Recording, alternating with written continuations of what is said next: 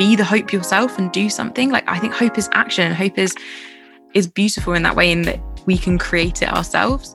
And that's part of the reason I act, is because when I'm acting on things, when I'm acting on the climate crisis, that's when I feel more hope, because I am being that hope.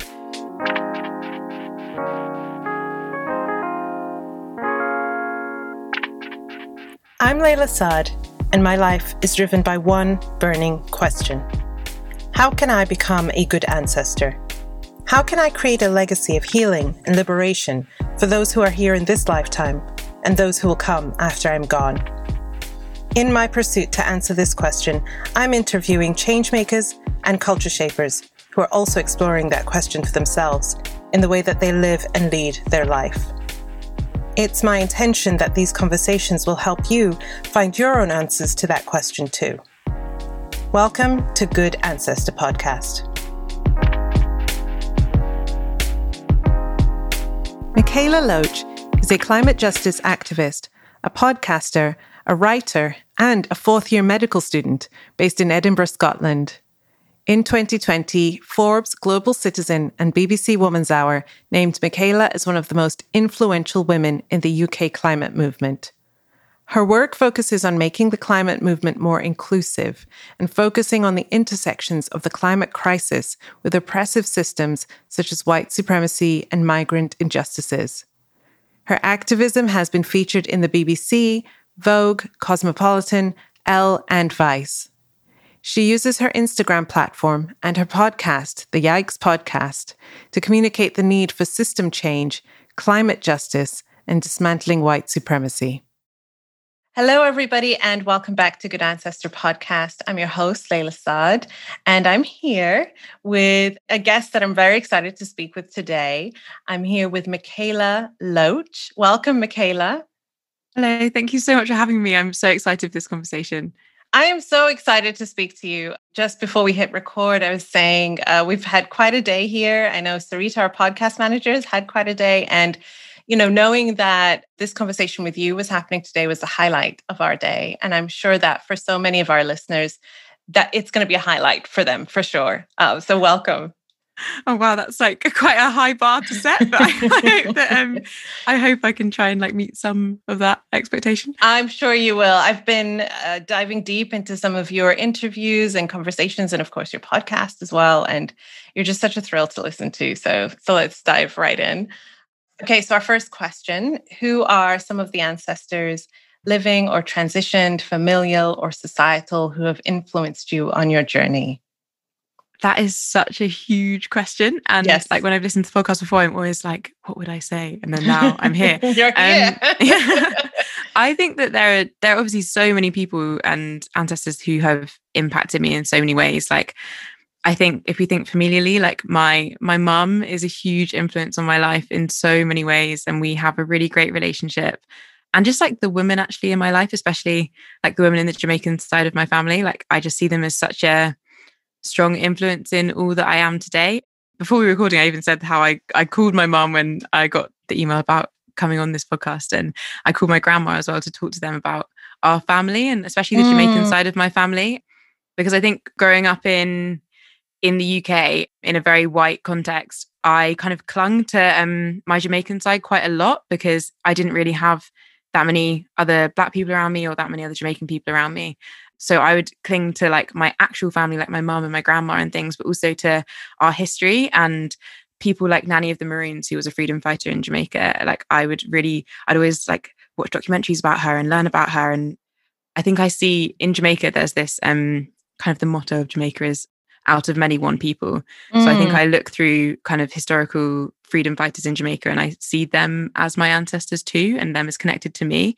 And so I think that I've just been, this is a very broad answer, but I think I've been impacted in so many ways by all of the Jamaican freedom fighters that have come before me, but especially the women in my life a lot. Yeah, definitely the women in my family a lot.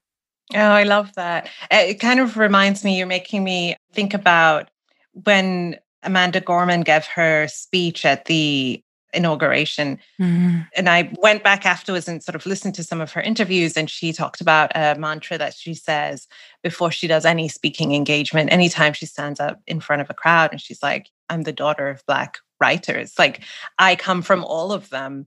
She too speaks about her mother and her mother's huge influence in her life, but also recognizing like, I belong to all of these people. Like, I carry them with me. They're in me and I'm in them, and that's what you shared made me think about. Yeah, I think that's something that's always impacted me throughout my life, because my parents were very keen for me to be aware of my Jamaican heritage and where I came from, and kind of just that whole part of me. And I think in many ways, I don't know how to describe this that well, but I remember when I was revising for my exams or doing things in life, I would write down like women that I knew or people that I knew who were my ancestors in some way, that were Black individuals who were kind of harmed and oppressed by these systems. I'd write almost like guide the work that I was doing towards them, and realize that I was doing that because of these people who came before me, that for everything that I have today. And I think I grapple a lot with that now, because I'm like, how much was I beating like my 12-year-old self up almost about like to be like study because all of these things came before you. But in many ways it was also like this almost like connection that I felt with these people who came before me as well. Yeah.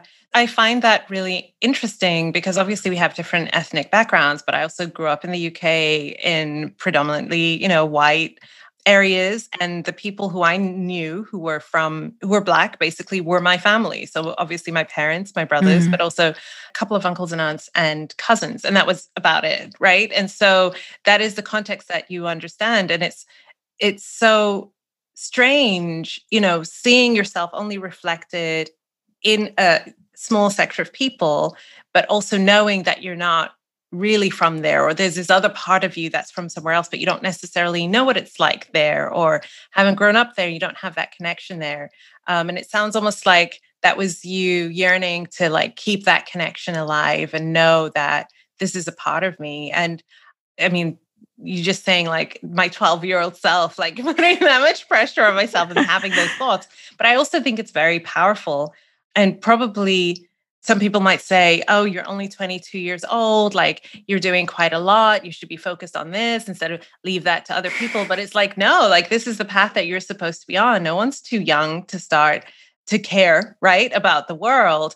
But it was probably a foretelling of what was coming, right? That was so strong in you that you were so aware and so conscious. And so I'm really interested to know, like, what were the seeds that were planted that got you thinking in that way? Because I know where I was, even at 22, I was a hot mess. I'm definitely a late bloomer. I think like you talked about in an interview I saw that you said you were always like a goody two shoes, do really well in exams and all of that. That was me too. But I didn't know who I was or what I was doing until much more recently in my life, I would say. So tell us about your journey. Yeah. So I think that a lot of me starting to care really deeply about issues and wanting to do something about it, I definitely think it came from my parents encouraging me to kind of be who I am, if that makes sense. So my dad, especially, I remember from a really young age, I think I'd happened to have watched loads of documentaries about Jamaican history, and especially about the slave rights in Jamaica and Nanny of the Maroons and all these different kind of people who would rise up against oppression. And I remember watching these things, and I think I turned to my dad and I was like, can I also do stuff like that now? Like there's injustice that's happening now. Like what can I do about it? And he was just like, you can do anything that you want to. Like you should do anything that you want to, and you should. And I was like, okay, I guess I have to wait until I'm 18. And he was like, why would you wait? Like you can do things now. What do you see in front of you that is a problem, and what could you do about it now? And I think he always, and especially both my parents actually always never made out to me that there was a limit to how much we could do, or how much that we could care, or that we had to be a certain age in order to take action on an issue. So like, for example, when I wanted to go to Calais to volunteer, when I saw on the news about the refugee crisis, I say refugee crisis in quotation marks because it's a crisis of empathy rather than the individuals themselves, and not the crisis. But when I saw that on the news, the first thing that people that I'd interacted with most would be probably my parents, especially growing up. And they'd just be like, hey, so what do you want to do about it? Like, do you want to go? And if you want to go, like, how are you going to make that happen? And they'd be the ones who kind of were constantly encouraging me to act on these things. They themselves would definitely not identify as activists or don't do any of this work. I was going to ask, do they have an activist past? Yeah. Right. Wow. That's what's quite funny about this, because I think a lot of the other people I know So I see myself as like a late bloomer to this stuff more because now I'm surrounded by a lot of people who their parents took them to marches when they were super young and they've been part of all this stuff for so long. Whereas like my mum is a computer scientist and my dad works in finance and stuff. Like they're both very like professional people who have not been involved in activism or protests or things like that. Actually, we as a family went to our first protest as a family to the Black Lives Matter protest in London in the summer during the pandemic. And that was a really moving moment because it was my little brother, my mum and my dad and all of us together. And they were like, we're glad that we can be part of your life in this way. Wow. And it was really kind of a moving thing. But I do think that like, it was just more like I'd see something on the news, my parents, and I'd say like, and I'd be really moved by it. And then they'd just kind of be like, so what are you going to do about it? And that would be whether I was 6 years old and did a bake sale at school to raise money for a natural disaster that happened, or whether it was a different time in my life when I was at school and I'd give speeches and be labeled as this weirdo who cared too much about stuff. It was all these different things, but I definitely think it was my parents who encouraged me a lot and didn't restrict me and just kind of let me be who I was. Yeah, because I think at school, all of us are kind of taught that oppression is something of the past. And thankfully, everyone else fought these battles and won them for us. And we don't need to do anything. Right. But I think I was just very aware of how that was just not true and how there were still things that we could fight for now. And yeah, I think it's a mix of things there was a time in my life when I was quite young that I remember it was really strange. I don't think I've talked about this before, but I felt weirdly almost guilty that other people had to fight these fights for Black liberation before me and that I was able to experience many freedoms now. Like I remember being quite young and feeling really genuinely guilty about it because I was like, I haven't done anything to deserve the space where I'm in now. Wow. And then I think I reflected a lot and I was like, one, you don't have to deserve freedom and happiness. Like that shouldn't be something that you have to fight for. But two, there are still things you can fight for now and you can be part of liberation still. And that can be a beautiful kind of, I think of it as this like kind of history of passing down struggle and liberation and fighting for that together. And that's almost this like generational, beautiful thing that you can do. So yeah, I think it's been a mix of things, but I do think that my parents, why them that they themselves are not activists and why they don't really go to marches and things like that. Yeah. I think it's amazing though. I think it's so amazing. And as a parent, I also find it really inspiring because, I don't personally identify as an activist. I am a writer and I teach and speak, but I know that I talk about these issues a lot to my children.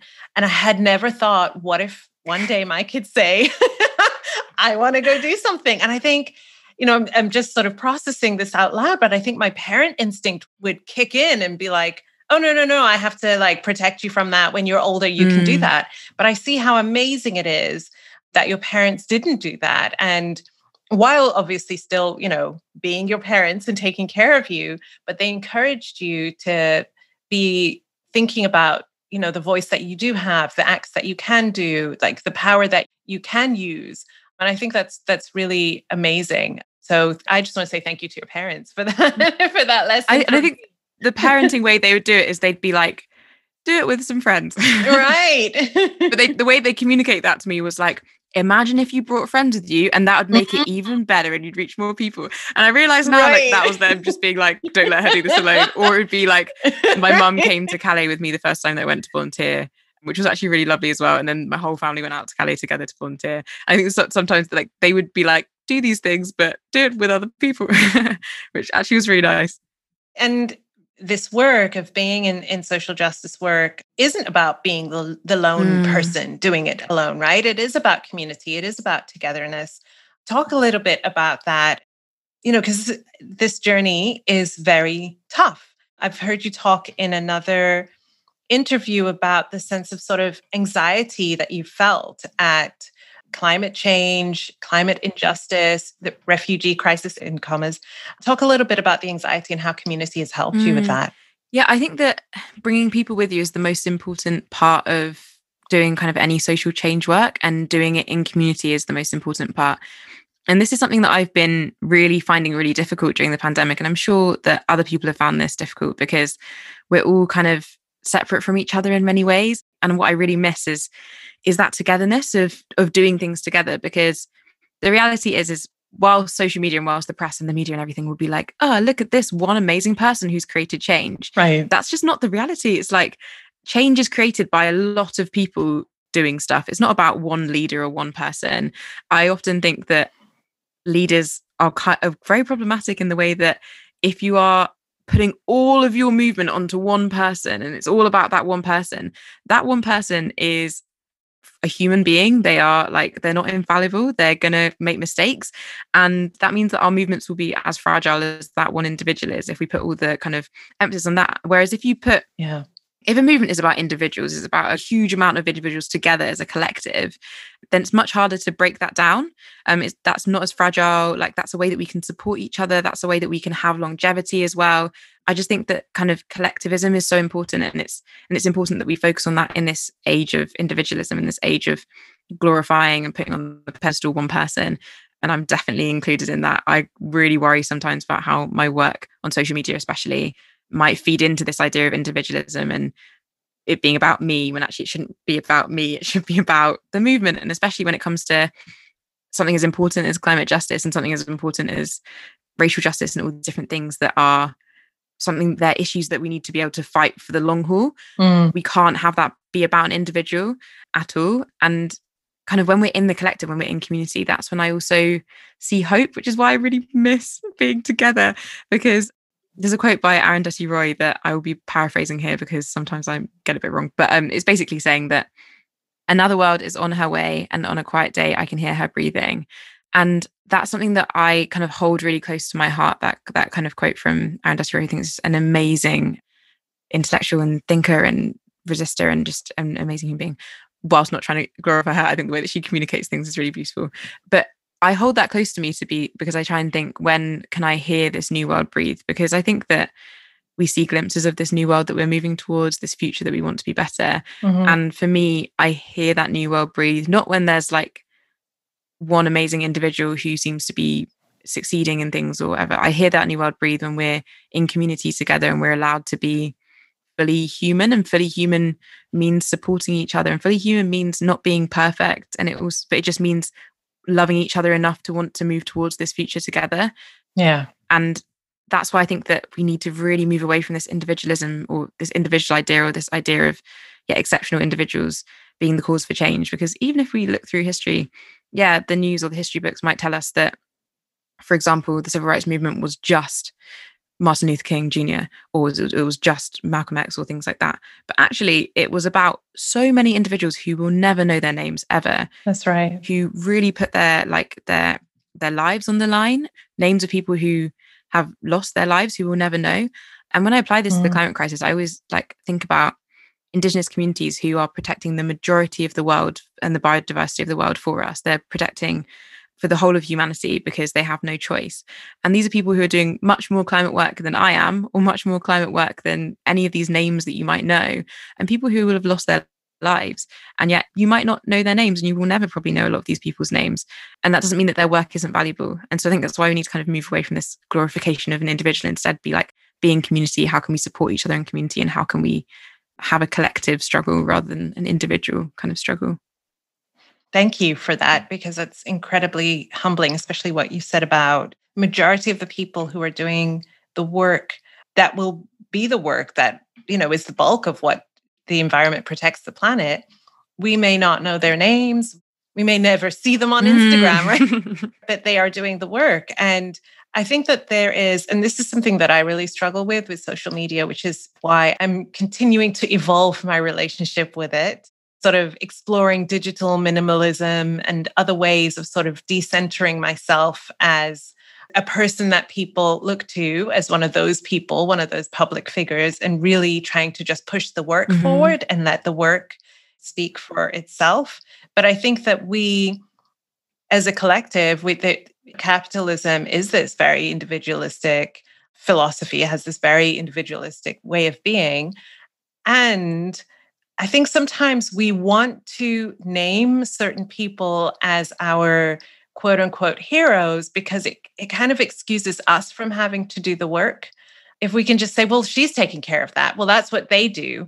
so I don't need to do it. It kind of excuses us from having to take responsibility and do our part. And our part doesn't have to be stand up and give a speech, be on TV. It doesn't have to be that, but there are things that can be done that need to be done. And we don't get to be excused out of them just because someone else is more public doing it. What do you think of that? What are your thoughts on that? Yeah, I think that's a really interesting way to put it as well, because I actually haven't thought of it that way, that people almost excuse themselves from having to do the work themselves because they'll see someone else.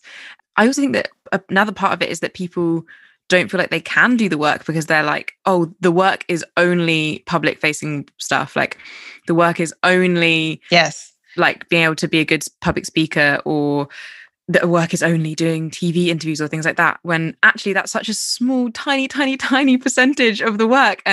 Right. And so many other things are so important. And this is another issue I think I see with this kind of, with as much, I obviously think social media can be a good thing, otherwise I wouldn't use it.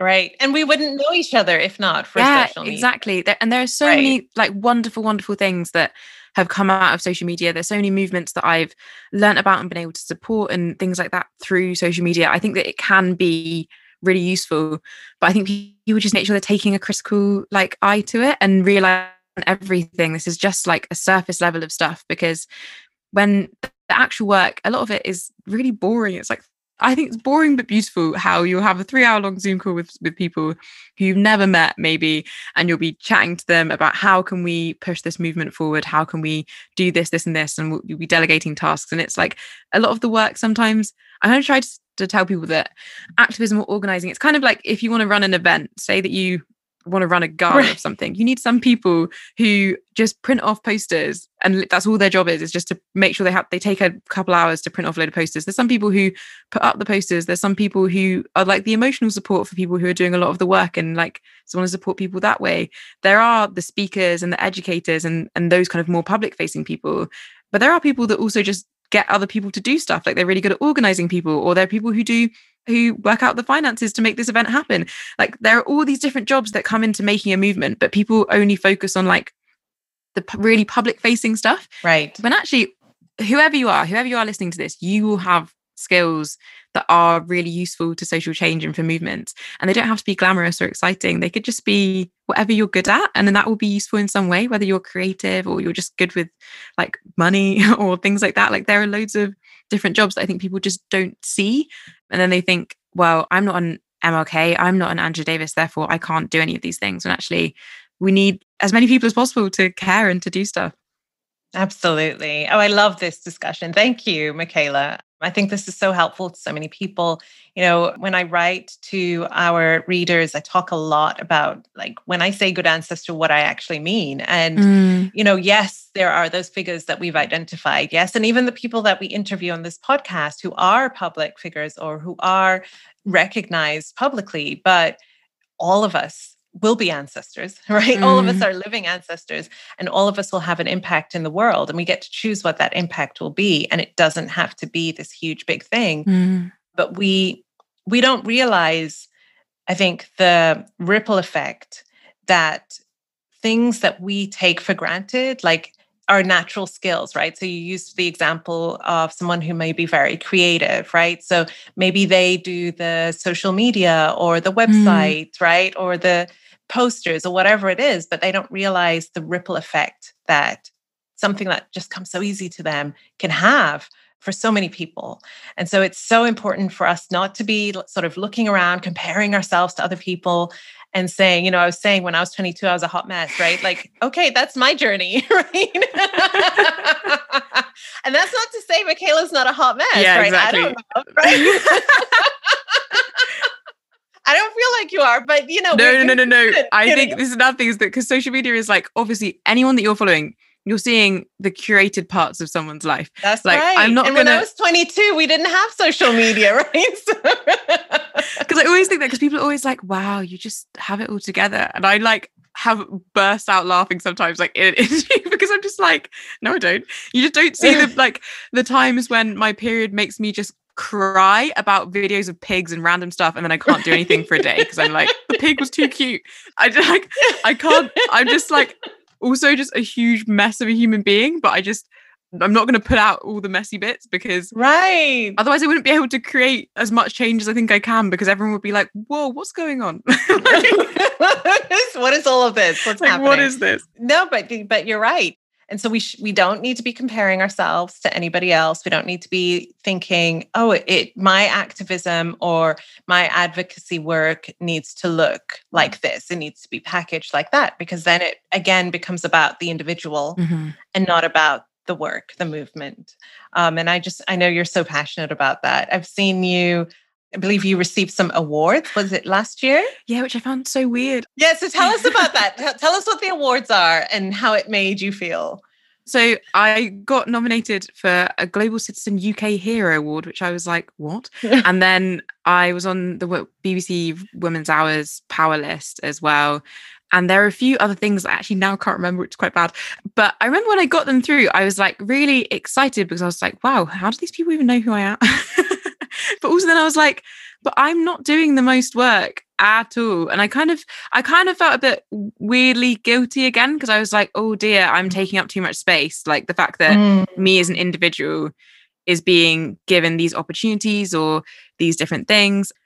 I was like, oh gosh, I'm taking up too much space. I'm definitely not doing the most work. And then I realized that like these kind of awards, they're just symbolic.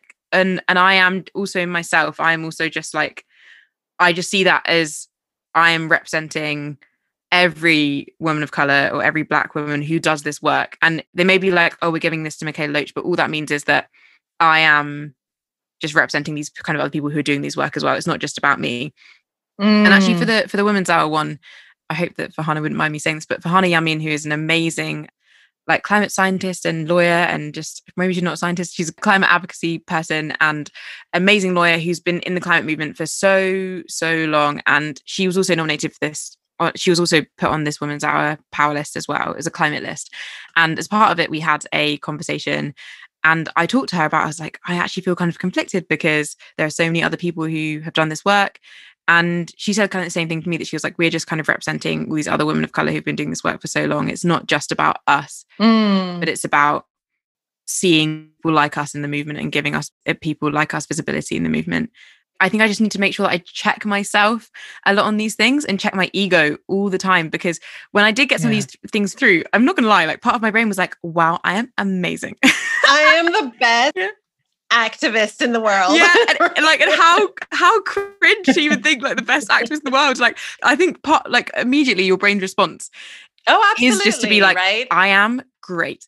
But then if we can't like allow ego to come into these spaces, because then we're never going to be able to create the best change ever. Because if I start thinking that I am the best and I know how to do everything in the best way, then I'm not going to be able to listen to other people's voices in the same way. Like the way that I create solutions or do my work, I won't be being influenced in the way that I need to be by people who have very different lived experiences than me, by people who have different intersectional oppressions than me, because I recognize that whilst I am racialized as a Black woman in the UK, I'm also mixed race, so I'm very light skinned, and I also have privilege in so many different ways. Like I have light skin privilege, I'm in higher education, that's a privilege, I have loads of different privileges.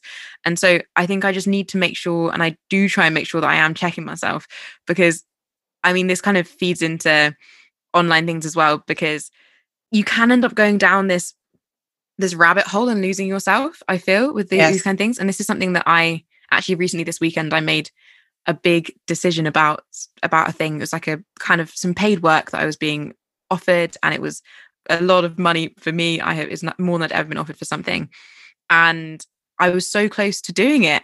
And then I checked myself on the weekend and I was like, the only reason I would have been doing it was just for the money. And actually, if I was being realistic with myself, it was a greenwashing campaign completely. And whilst it would be like easy work, and whilst it wouldn't be quote unquote that bad, and whilst a lot of my friends were like, no one would blame you for doing it and blah, blah, blah, I was like, this isn't what I got into this work for. This really isn't what I got into this work for. And me doing this would be me losing a part of myself, I think, and would be me really giving into capitalism. It's almost like a sense of complicity, right? Yeah. And that, I want to say that it's so important what you're talking about. I think for young people, like, I'm not that old, right? I'm like super aging myself. I'm really not. I'm 37, but it's true. When I was 22, we didn't have social media. So I have a different experience of being publicly seen than you do. My life was at a different stage than yours is now. My brain was developed differently than yours is now, right? There's so much that's different. And it makes me think a lot about, especially when you're in work that puts you in the public light and people are sort of putting you on a pedestal and calling you the one, right? And sort of really dehumanizing you because they're not seeing you as this fallible, imperfect person, but as this icon of activism, what that does to the self and how so often that trajectory of quote unquote, let's say visibility, that trajectory of visibility is very fast, oftentimes, especially now, right? Because of the times we're in, the conversations around anti-racism, climate justice, Black Lives Matter, everything, right? That it's suddenly, okay, you're in the spotlight now, right? Do you know what you're doing? Right? Everyone's looking to you. And it can be hard to do that check-in or to even know that it's necessary to do so. So how do you, obviously it sounds like you're an incredibly self-reflective person and integrity sounds like it's a huge value of yours, but how you can have those, I guess, structures or things around you to make sure that you don't lose yourself. Like, what do you put in place? Yeah, I think it's really difficult because even with myself, there's this fine line that I think I tread between self-reflection and self-deprecation, which I think is quite difficult. That sometimes I think this is part of being so visible, that I'll beat myself up so much about kind of not being perfect enough, because with social media, people have access to you like they haven't had access to you in the past. So if someone really doesn't like what I'm saying, they can literally send me a message to tell me that, like, immediately. And they might not have thought about it or reflected that much, or they might not see me as a whole human. And as silly as it is, I will sometimes reflect on the bad messages so much more than I will the lovely, nice ones that are encouraging. And so I think that in the times I think I'm feeling a bit too anxious and maybe getting to the like self-deprecation and beating myself up, I just take myself away from social media completely. I do not read my DMs. I take some time away. I drink some very calming tea. I just go offline for a while and remember who I am and kind of remind myself of those kind of things. And in those times, I find that reflecting on the good things that can be done is really important. But on the times when I think I can sometimes, it's always actually, I think in both times when I'm also, maybe my ego is going a bit too high, I'm like, maybe I need to take myself away from social media because I'm caring too much about like, oh my gosh, my photo got 10,000 likes. Wow, I'm so cool. Right. And then that's not something that I actually value and that I actually deeply value. And I think I'm just really blessed that I also have people in my life who really hold me to my values in a really loving way. And I think that's so important. So Jo Becker, who hosts the Yikes podcast with me, she is just such a wonderful, wonderful friend who holds me accountable in the most loving way, but also is the person who I need to be if I need to call her and be like, I think I'm having an existential crisis, like social media, it might be terrible. She will be able to have a real proper conversation where I know that she'll always tell me the truth and always be honest, but always be loving and encouraging, and that she has the same goals in life that I do in the way of what we want to do with our lives and how we want to impact the world. And so I think that having people around me is something that who really get it and get what I want to do is important. But then always reminding myself of who I am and why I'm doing these things in the first place. Because even the decision that I made recently, that was more me saying that rather than anyone else, and me reflecting on that rather than anyone else. And I think that these are things sometimes I just write down, what are my values and why am I doing these different things? And I have that as a list. And so I can check back sometimes if I'm trying to make a difficult decision, and I'll be like, does this conflict with my values and how I actually see myself? And will this make me see myself differently? Because that's something that I don't really want to do, because that's where I think I'd be losing myself. And so I think just having these solid values and solid friends and people around you who love you and care about you, but also care about climate justice and racial justice as well, that's been completely essential in my life. I feel like this is such a masterclass for so many people because, again, there is a lot that the planet is there's crises, all sorts of crises, right? And people who are becoming called to, inspired to step into some form of activism and are becoming more public about it. And again, if you don't know who you are and if you don't have these practices of checking in and knowing what your values are, or having key people in your life, because we can feel like we're super connected to everyone on social media, but do you have key people in your life who can call you on your BS or can tell you, actually, no, you do need to appreciate yourself for this, right? Mm-hmm. Like you need to stop self-deprecating and appreciate the work that you're doing. Having things like that are so important. So I hope people are taking notes, because I think these things apply regardless of age and regardless of where you are, sort of where you're entering into any kind of work to do with social change. It's very, very important to stay centered, I think. And that's what I'm hearing from you. And also, I think a big thing as well is I was really blessed that I was in therapy when my account kind of started to blow up, because I think that was something that I found to be really, really essential, to have a space where I could really talk about how this was making me feel, and the impact of becoming quite visible was making me feel, because I think social media is a tricky place in many ways and for many reasons. And being so visible is something that I think not enough people maybe check in on their mental health about, and not a lot, because it is actually like something that does impact you. If you're thinking, there are literally thousands of people who look at me and think things. And if you think about that too much, then you'll like, you lose your mind, right? Yeah, literally. It's funny because, today, and, I'll wrap this part up and we'll continue on. But it's funny because today I was just finalizing a newsletter that I'd sent out today. And it's really interesting that even though I write this newsletter every week and have written a book that's a bestseller and all of that, but every time I go to share something with someone, there's this little voice that comes up and goes, nobody cares what you have to say. Nobody cares about what you have to write about. Like, people think you're an idiot, right? And it's like, oh, that's still there. No, that's still there, right? And if you think about, especially as, your account does blow up, there are more people who have their eyeballs on you. I mean, the likelihood of that is true, that there is a large group of people who think you're an idiot. Yeah, right? yeah, exactly. And I think it's just making peace with that, or just being like, yeah, that's cool. Yeah.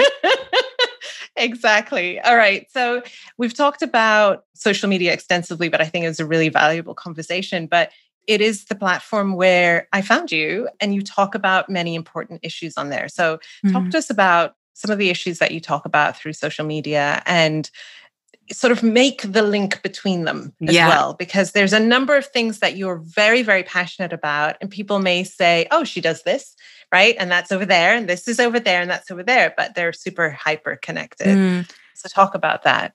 Yeah, I think that's when I've had meetings about, so people have been like, so what's your message? What's the core message? I'm always like, the core message is that all these issues are linked. And that's what I want to do, is show that all these different issues are linked. So I talk principally, I think, about climate justice and racial justice, but I see like racial justice as climate justice. Yeah. So climate justice is a principle that basically sees that people and planet are connected, and how systems of oppression impact people is also exacerbated by the climate crisis. And therefore, the climate crisis and tackling the climate crisis is also a social justice issue. So under that, we see racial injustice through environmental racism and things like that, and how solutions to the climate crisis can also kind of tackle racism systemically and interpersonally and in so many different ways. Then we can move on to like migrant rights. And obviously that's also connected to racial injustice in so many ways.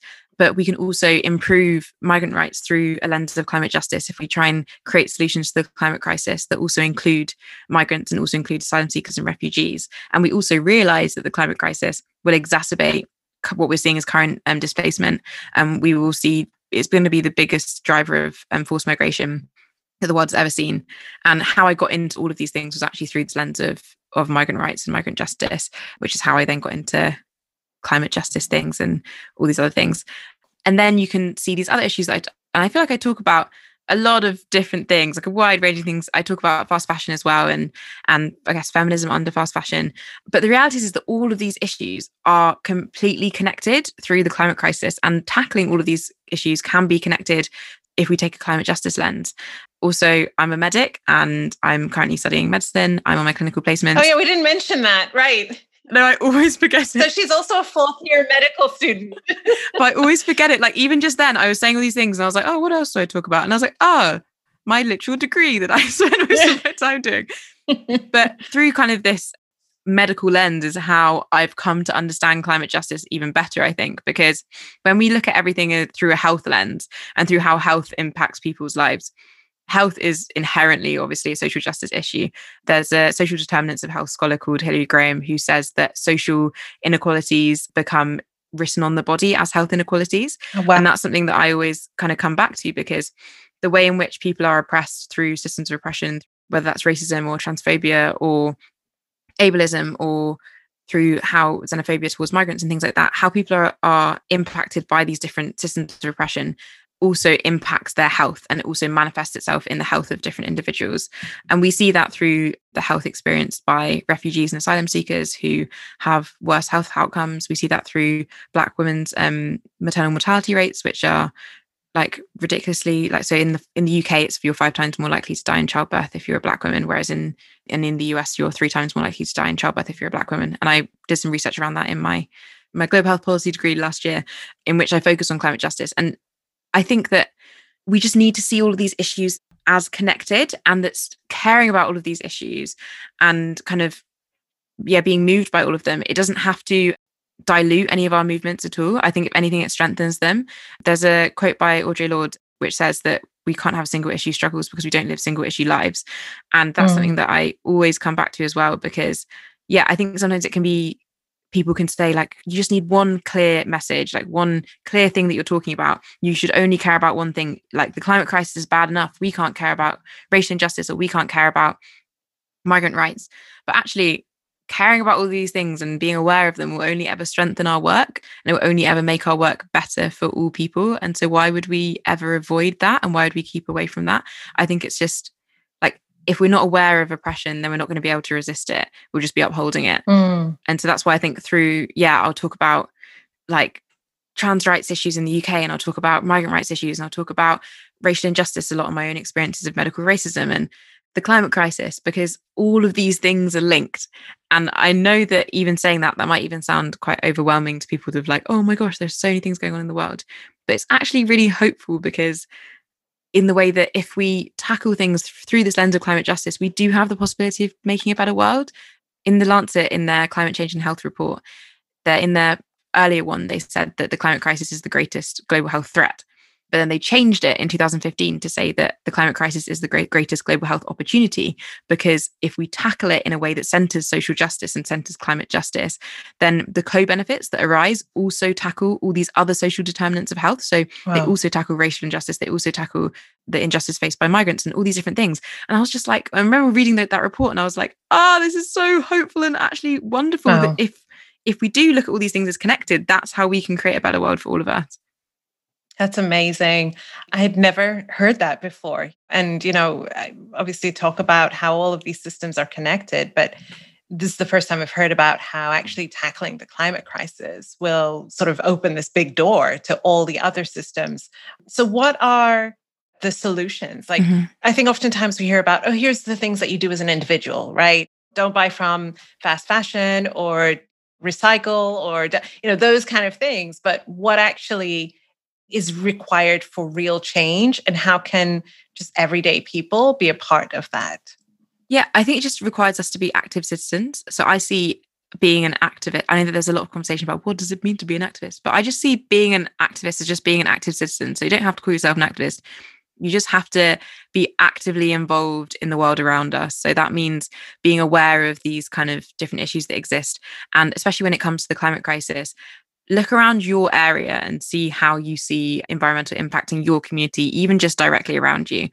Things that have co-benefits are things like increased green spaces. So that's also a climate solution, is having increased access to green spaces. And that improves people's health in so many different ways. So maybe someone who's listening lives in an area that has access to green spaces there, but then that the area next to you doesn't have green spaces. You could be involved in like even campaigning in your local council to try and have access to green spaces there. Maybe I think I just want to move away from this idea of just it being about individual action, because I feel like anyone who's listening will know the kind of individual action things. They'll be like, maybe I should have more of a plant-based diet. Maybe I should cycle to work and things that people know these things already. I kind of think people know that fast fashion isn't ideal at all for human rights or for the environment. But we all need to move away from it just being about us as an individual and think of it as like a systems problem, and how can we influence systems and how can we have an impact on those. And that means, coming together, and whether it is like rallying within our local councils or if it's just putting pressure on these bigger institutions and these big businesses, because businesses like the fossil fuel companies that have caused this crisis and known that this crisis has been happening for a really, really long time. And if people want to listen more about that, the Drilled podcast, it's a true crime podcast about the climate crisis, which kind of shows how much the fossil fuel industry is known for a really long time. Is that the Drilled? Drilled. It's called Drilled. Yes. With Amy Westervelt. Okay. And it's really, really great. But the fossil fuel industry want you to think it's your problem as you as an individual, and they want you to waste your time. I'm not saying all of this is a waste of time. They want you to waste your time maybe driving to 10 different stores to get plastic-free groceries, rather than maybe using some of that same time to write to your government or rally against corporations or work together in community to organize. Yes. So I think that's why I think organizing is so important, and getting involved with people in your community to put pressure on. And I think the campaigns can be so vast and so creative. Like, there are so many different campaigns that I've been able to support and things like that. But there's a campaign, just as an example now, of these 3 Black and Latinx just Black and Latinx in the UK who are basically suing the UK government under Right to Life. So they're saying that the UK government is kind of preventing their right to life and their right to family life of their family who still live in countries that are going to be more impacted by the climate crisis. And they're doing it through this kind of legal lens of like, how could we try and set a precedent to be able to take legal action against a government around these different things. But part of that campaign is also like, how do we reach the Black community? How do we reach communities of colour in the UK? How do we show people that this is our issue too? And I think that's like kind of like a different way that I hadn't actually thought of approaching these issues before. But the main things I'm trying to say is just organize, join with people. Organizing just means people coming together and like rallying together behind a cause. So we all have so much power to do that.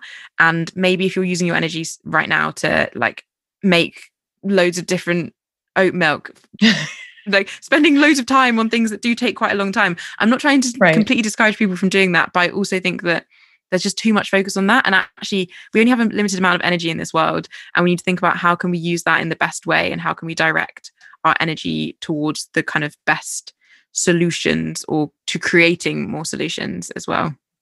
Yeah.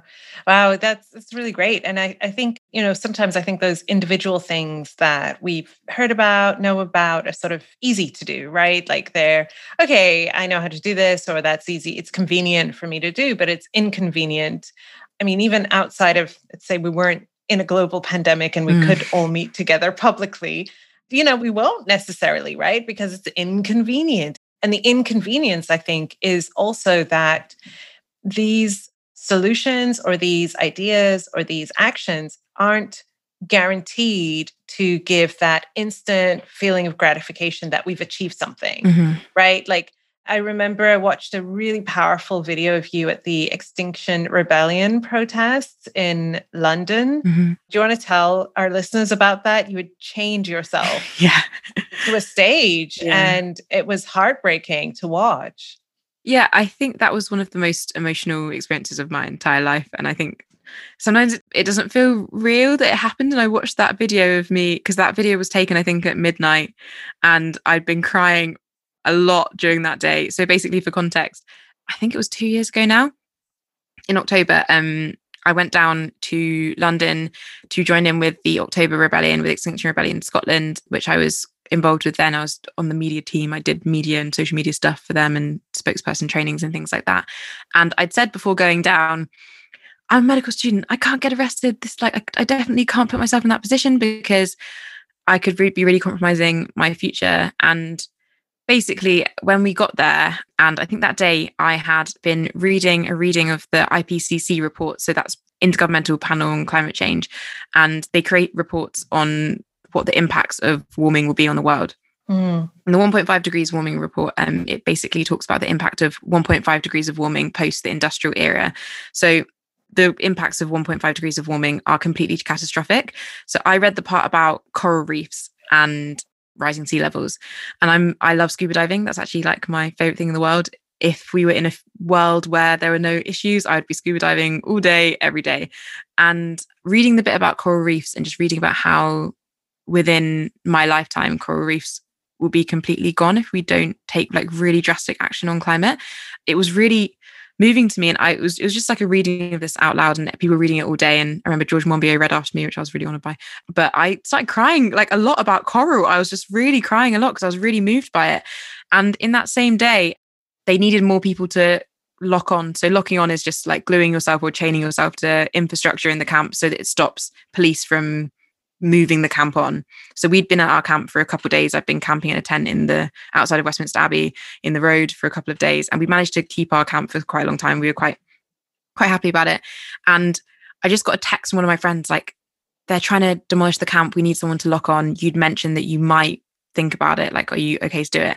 And I just remember being like, this is such a huge issue. And I actually do have privilege, and I hold privilege in so many ways. And if I can use that privilege to help us keep our camp for a bit longer, to help us carry on talking about this issue and keeping it in the news and in the headlines, then I'm going to do that. And I remember just like chaining myself on really, really quickly. And it was just a big blur. And it was when I actually locked on, and I was chained in this, it's like a metal arm tube, and with this really, really lovely like elderly man called John, who had come down from the Scottish Highlands, and we were locked together for like 10 hours. So we got to know each other fairly well. Wow. But I actually started hysterically crying just because I realized that I wasn't sure if I wanted to have children anymore, not because of the kind of weird eco-fascisty reasons, but because I was like, do I want to bring a child into a world where we have to chain ourselves to metal tubes right next to Parliament in order to be listened to about a crisis which is going to impact all of us and which already is killing so many people?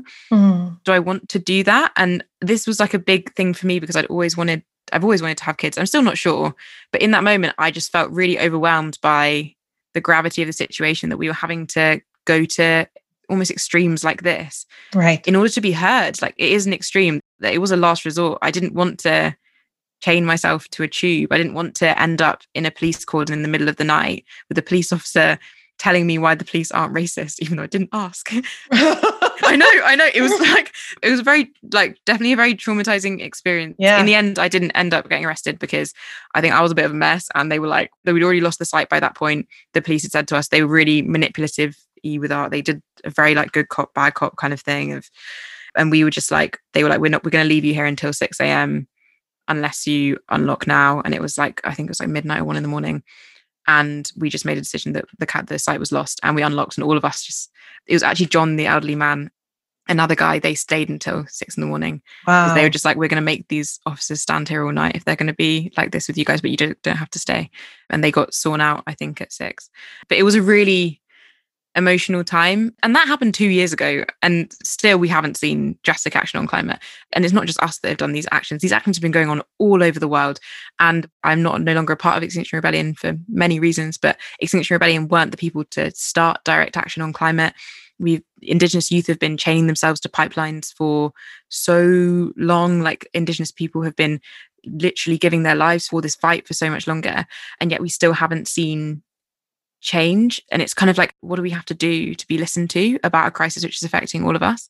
I mean, obviously that's a very traumatizing thing to have to go through, and to have to do that and still not be listened to. And 2 years later, right, it's still very little action. And knowing that actually people have been doing actions such as yours and even more for so long, and still so little headway has been made other than greenwashing campaigns and people giving lip service and that sort of thing. So what well do you pull from? How do you continue to reinvigorate yourself, refill yourself, so that you don't slip into a sense of apathy and helplessness and hopelessness, that you keep moving forward, knowing the reality of this sort of slow progress that's being made? I think I always look to the past to learn from, and how social media movements have worked in the past, because being a defeatist is as bad as being in denial of these issues. And so I can't even let myself get to a point of apathy. I just don't really let myself get there, because I just realized that, yeah, if you stop caring about something, you're as bad as denying it's there, because you're not doing anything either way. So I think I get really inspired by just looking at old activists, like people who are like much older and been doing Yes. this for a long time. And this is one thing actually. Good ancestors. Yeah. Yes. Well, like I think about how Angela Davis has been doing this work for over 50 years, and that's half a century. If she can do this work for half a century and have seen what she has seen and she can carry on going, then so can I too. And there must be hope somewhere. And I think I just trust in people who've been doing this work for such a long time and haven't given up. I'm like, if they can't lose hope, then how dare I? Like, if they can keep going, then how dare I? Like, my ancestors, they didn't lose hope, even though they went through unimaginable traumas and hardship, and they went through unimaginable things, and they still kept going, and there always was hope then, so there must be hope now, and there always must be something that we can move towards. Because I think hope is like an active stance. It's choosing to do things. I think it's something you choose, right? I think it's something that you choose, not something that you wait for. No, and that's something I really want people to stop waiting for other people to give them hope, and just be the hope yourself and do something. Like, I think hope is action. Hope is beautiful in that way, in that we can create it ourselves. And that's part of the reason I act, is because when I'm acting on things, when I'm acting on the climate crisis, that's when I feel more hope, because I am being that hope. Yes. In the times when I wasn't involved as much in organizing, those were the times when I would be lying awake in the middle of the night and couldn't move, because I was just thinking about the peril of the climate crisis, because I was like held in fear then. When actually, when I've started to act, even though I've become more aware of the impacts, I have more hope, because I know that I am doing something about it, and that I am part of that movement, and movements are what create change. And that's what I think inspires me so much and keeps me going. And if anyone's looking for hope, you can just be that. You can just do something in order to kind of create that. Oh, it's amazing. Thank you. Yes. Yes. 1,000 times yes. Okay. So I am really curious how you balance being a medical student of all things and all of these other incredible things that you do. I mean, we've mentioned a couple of times that you also host a podcast, which, as a podcaster, podcasting is a full-time job. And I am constantly looking at, how can I do this thing that I love? I love doing it, but give priority to writing, which is my first vocation. Right. And so that's two things that I'm trying to balance, right? Writing and podcasting or speaking, and then home life and just giving me my time, Layla time. How do you balance it? Or what does a practice of balance look like for you? So I'm not sure if I always balance this well. So I just want to preface all of this with that, is that I'm sure that I definitely give myself too much to do a lot of the time, and then end up having to rejig things. But I think a way that's helped me do all of these things is, there was one time when I was talking to Jo, who I co-host Yikes with, and I was saying to her, like, oh my gosh, this is all really overwhelming. Loads of other medics just get to do medicine and health stuff, and they don't have to do anything else. And I'm doing all these other things. And sometimes it can be really overwhelming. And she actually checked me, and she was like, everything else that you're doing is health work too. The anti-racism work that you do, that improves health. The climate work that you do, that will improve health in so many more ways, like probably even more ways than I'll be able to improve health by practicing medicine as a doctor. Like, all of this work that you're doing is health work. And so if you see it like that, you are making your patients' lives, and hopefully people that you might even never meet's lives, better by doing this work. Oh. And I think seeing it through that perspective has made me just see that, kind of in the same way that I see all these other issues are connected, like all these different kind of areas of my work, they're also connected as well. And I think that helps me have the motivation to do everything. And it helps me make time for things and prioritize things in a better way. But I definitely do get overwhelmed sometimes. I think that having medicine as a almost side thing or extra thing actually does. Yeah, and I'm a medical student, right? But it's quite nice, because I find that when I'm studying about the human body and about medicine and things, it helps me to almost have some sort of escape from the rest of my work, because I am focusing on science and just learning things. Right. That makes sense. Yeah. And that's actually really nice. Like, I think I might actually find all of this stuff more overwhelming if it's all I did, because then there's almost like a never ending amount of work that I could do. For example, on the podcast, there's a never ending amount of preparation that you could do for a podcast episode. There's never like an end to that. Or even with, like, when I'm writing things, there's never ending amount of editing that I could do, or when I'm doing a speaking event like this. And I think that it's actually helped having medicine as a thing because it helps me say no a lot. I say no to a lot of things, and I've learned to say no to a lot because that's a way of kind of retaining some sort of like brain space. Yes. And I think that it's kind of helped during everything that's been going on as well, to be like, if someone's being really harassing, I'll just be like, I'm actually a medical student in a pandemic. Like, please leave me alone. Please leave me alone. And it's made it a lot easier. But it's been good to like, yeah, have something else to focus my time on. I also don't really know how I do it, but I just think my brain goes really, really fast, that means that it can be more stressful when I'm not doing things because my brain just races. So like I listen to all my lectures and all podcasts like on a 2x speed. And my friends have sometimes been like, what are you listening to? They're like, I can't even understand that. And I was just like, that's the speed of my brain. So I can't like any slower than I can get a bit bored sometimes. So I think it's a blessing and a curse that my brain just whizzes and whirs, but it's helpful in this kind of space. But then at the same time, I've had to really check myself and make sure that I'm not over glorifying being busy and taking on loads of stuff as this kind of manifestation of internalized capitalism of being like, I have to be busy all the time. I have to be productive. And actually giving myself space to be like, I need rest too. I need to have time to, I don't need to fill every single hour of my day with a different work thing. Right. I actually can allow myself rest and to read books that aren't serious as well as books that are very serious. Right. Yeah.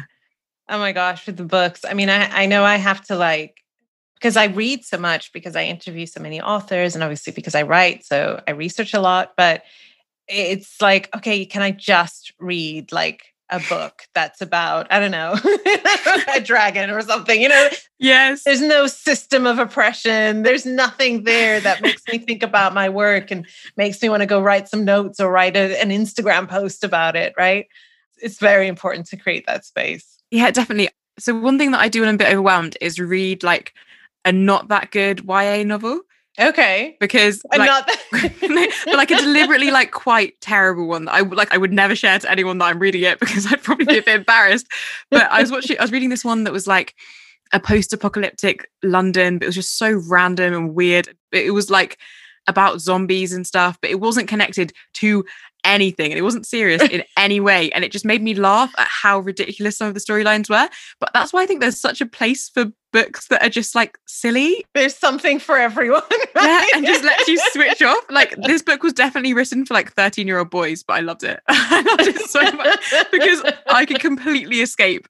There was nothing to really inspire me to like think about how this connects to all these different other issues. It was just like, this is a bit of a silly book and I'm enjoying reading it. I love that. Okay, so as we wrap up, I'm really curious, what are you sort of visioning or seeing for yourself post your studies? Where do you see yourself going? Obviously, you've said everything is interconnected for you. It's all connected, but where do you see yourself taking it? What would you like to do? That is a great question.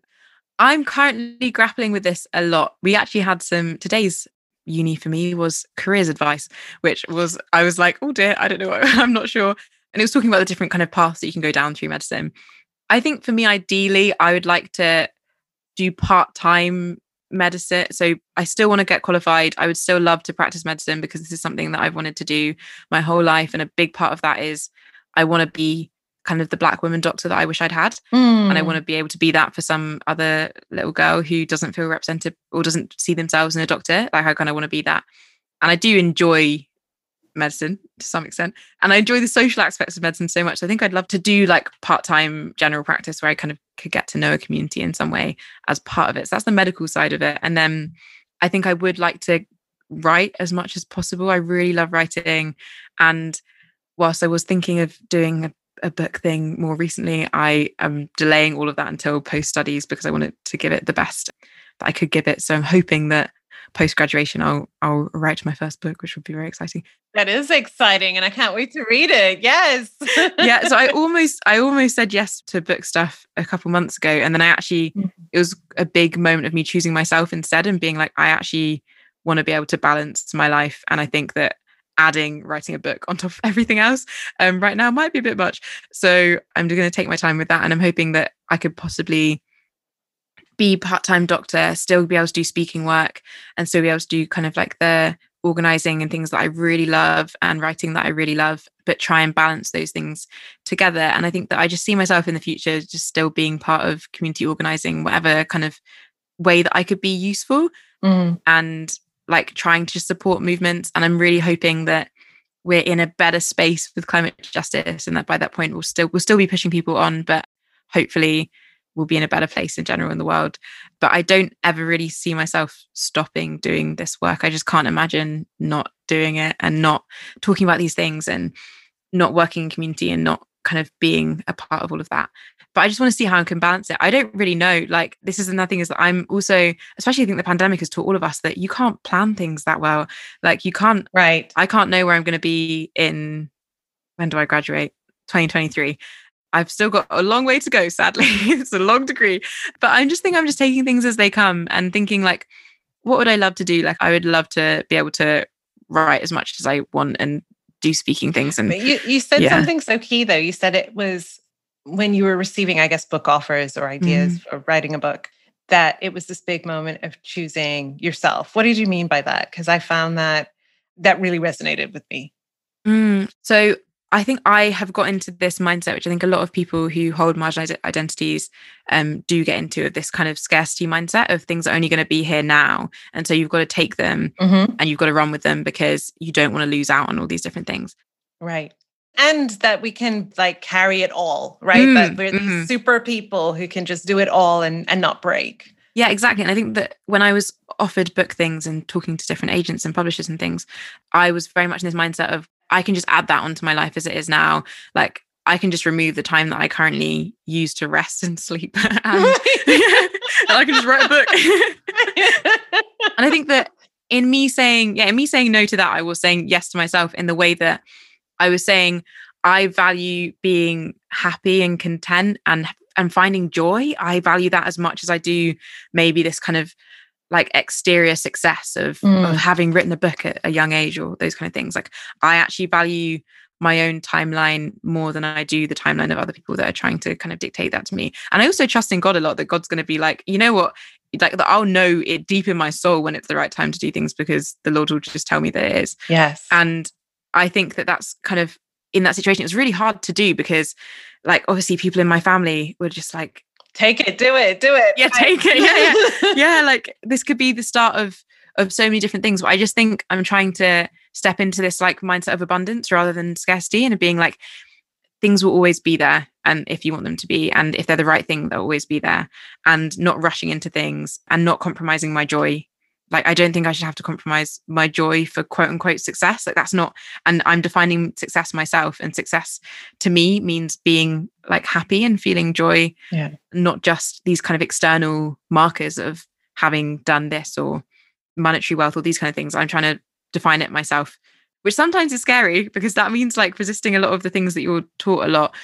But I'm just trying to trust myself a lot and value myself enough to trust my own advice as well.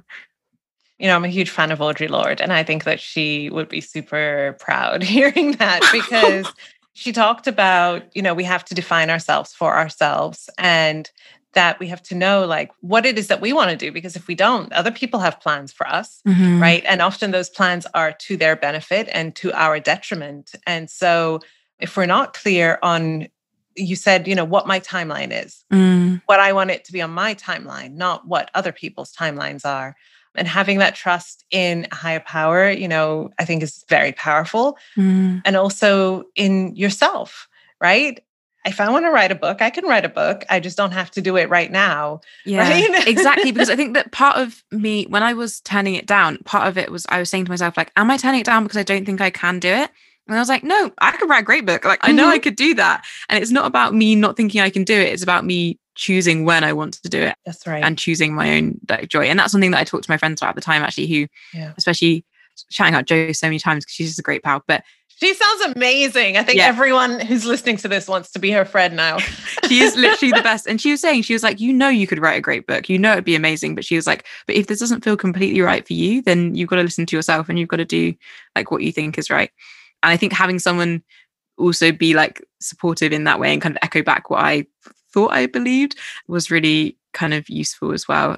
And yeah, just remembering that things will be here if they're meant to be. Right. And I also want to be here. And I also want to be here as a whole and healthy human and through all of this. Yeah, not with your joy completely depleted and your sense of, just wholeness and wellness. Because writing a book is hard. Yeah. And I think what you were saying about for someone else's benefit, because a lot of people that I spoke to in publishing and things like that, they were really keen to get it out quickly because people suddenly care about racism and they suddenly care about climate stuff. It was like, get it out quickly, get a big deal and blah, blah. And I realized like, actually, I want to take my time with this. Like, this is something that I think requires and deserves time. And so instead, I'm going to write this on my own time. Like I'm going to write, I write all the time, but I'm just going to keep writing for myself. And when it feels like, okay, this is the time to put this out there and this is the time, then that'll be okay. Rather than it being because something has happened in the world that means people suddenly care. Okay. It should be more about like, how do I feel about this instead?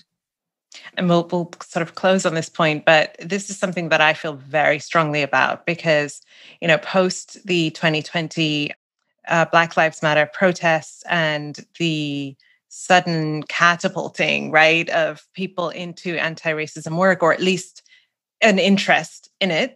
That was something that I was super aware of. It was the ways in which the media and publishing companies and just companies would want to latch on to Black people and say, now we're going to offer you all of these things, but give it to us next month, right? Yeah, literally. Yeah. And it's incredible. I mean, it's still wanting, it's tokenism, it's performative allyship, it's white saviorism, it's all of those things that people think are allyship, or think as being part of this movement for change, but they're actually just replicating, oppression over and over again. And I just want to say this to any companies, publishers, media, people listening, like we are clocked on to you. We are very aware of the game and we're also very aware of our value.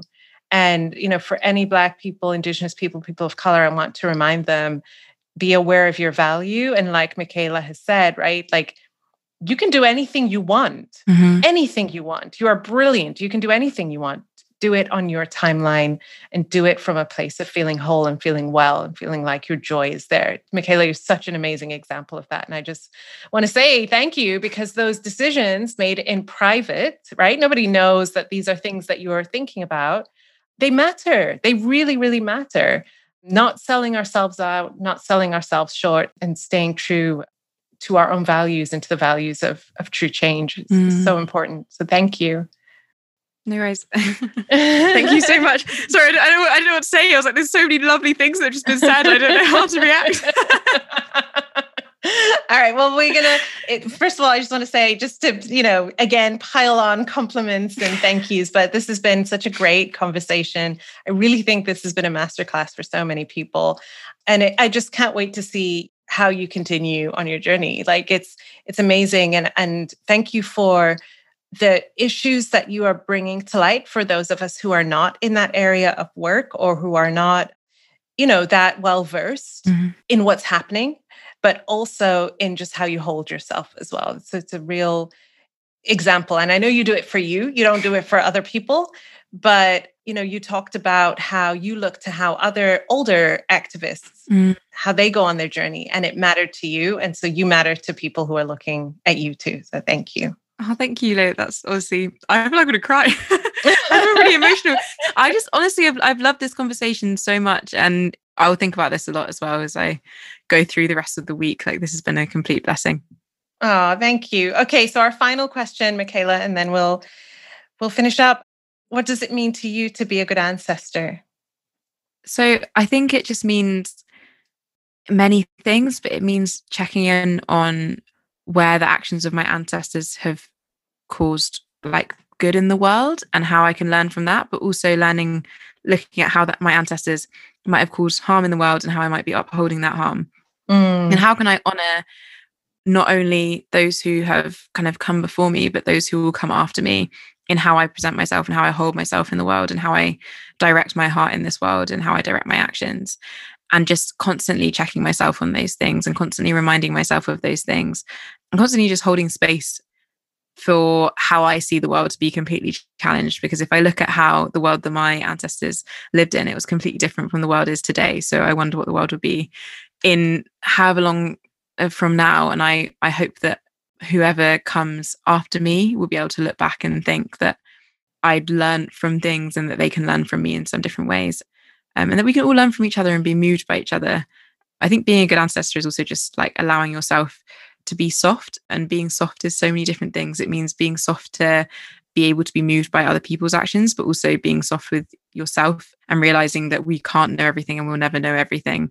And all we can do is as much as we can and take rest and allow ourselves to be like soft within that. And that reminds me of, I wrote this poem called Soft Black Girl, which I really love. And that's what I try and see myself as. I'm just a soft black girl, and I'm just trying to do my best. I love that. That's beautiful. Thank you, Michaela. No worries. Thank you so much for having me. This is Layla Saad, and you've been listening to Good Ancestor Podcast. I hope this episode has helped you find deeper answers on what being a good ancestor means to you. We'd love to have you join the Good Ancestor Podcast family over on Patreon, where subscribers get early access to new episodes, patron-only content and discussions, and special bonuses. Join us now at patreon.com/Good Ancestor Podcast. Thank you for listening, and thank you for being a good ancestor.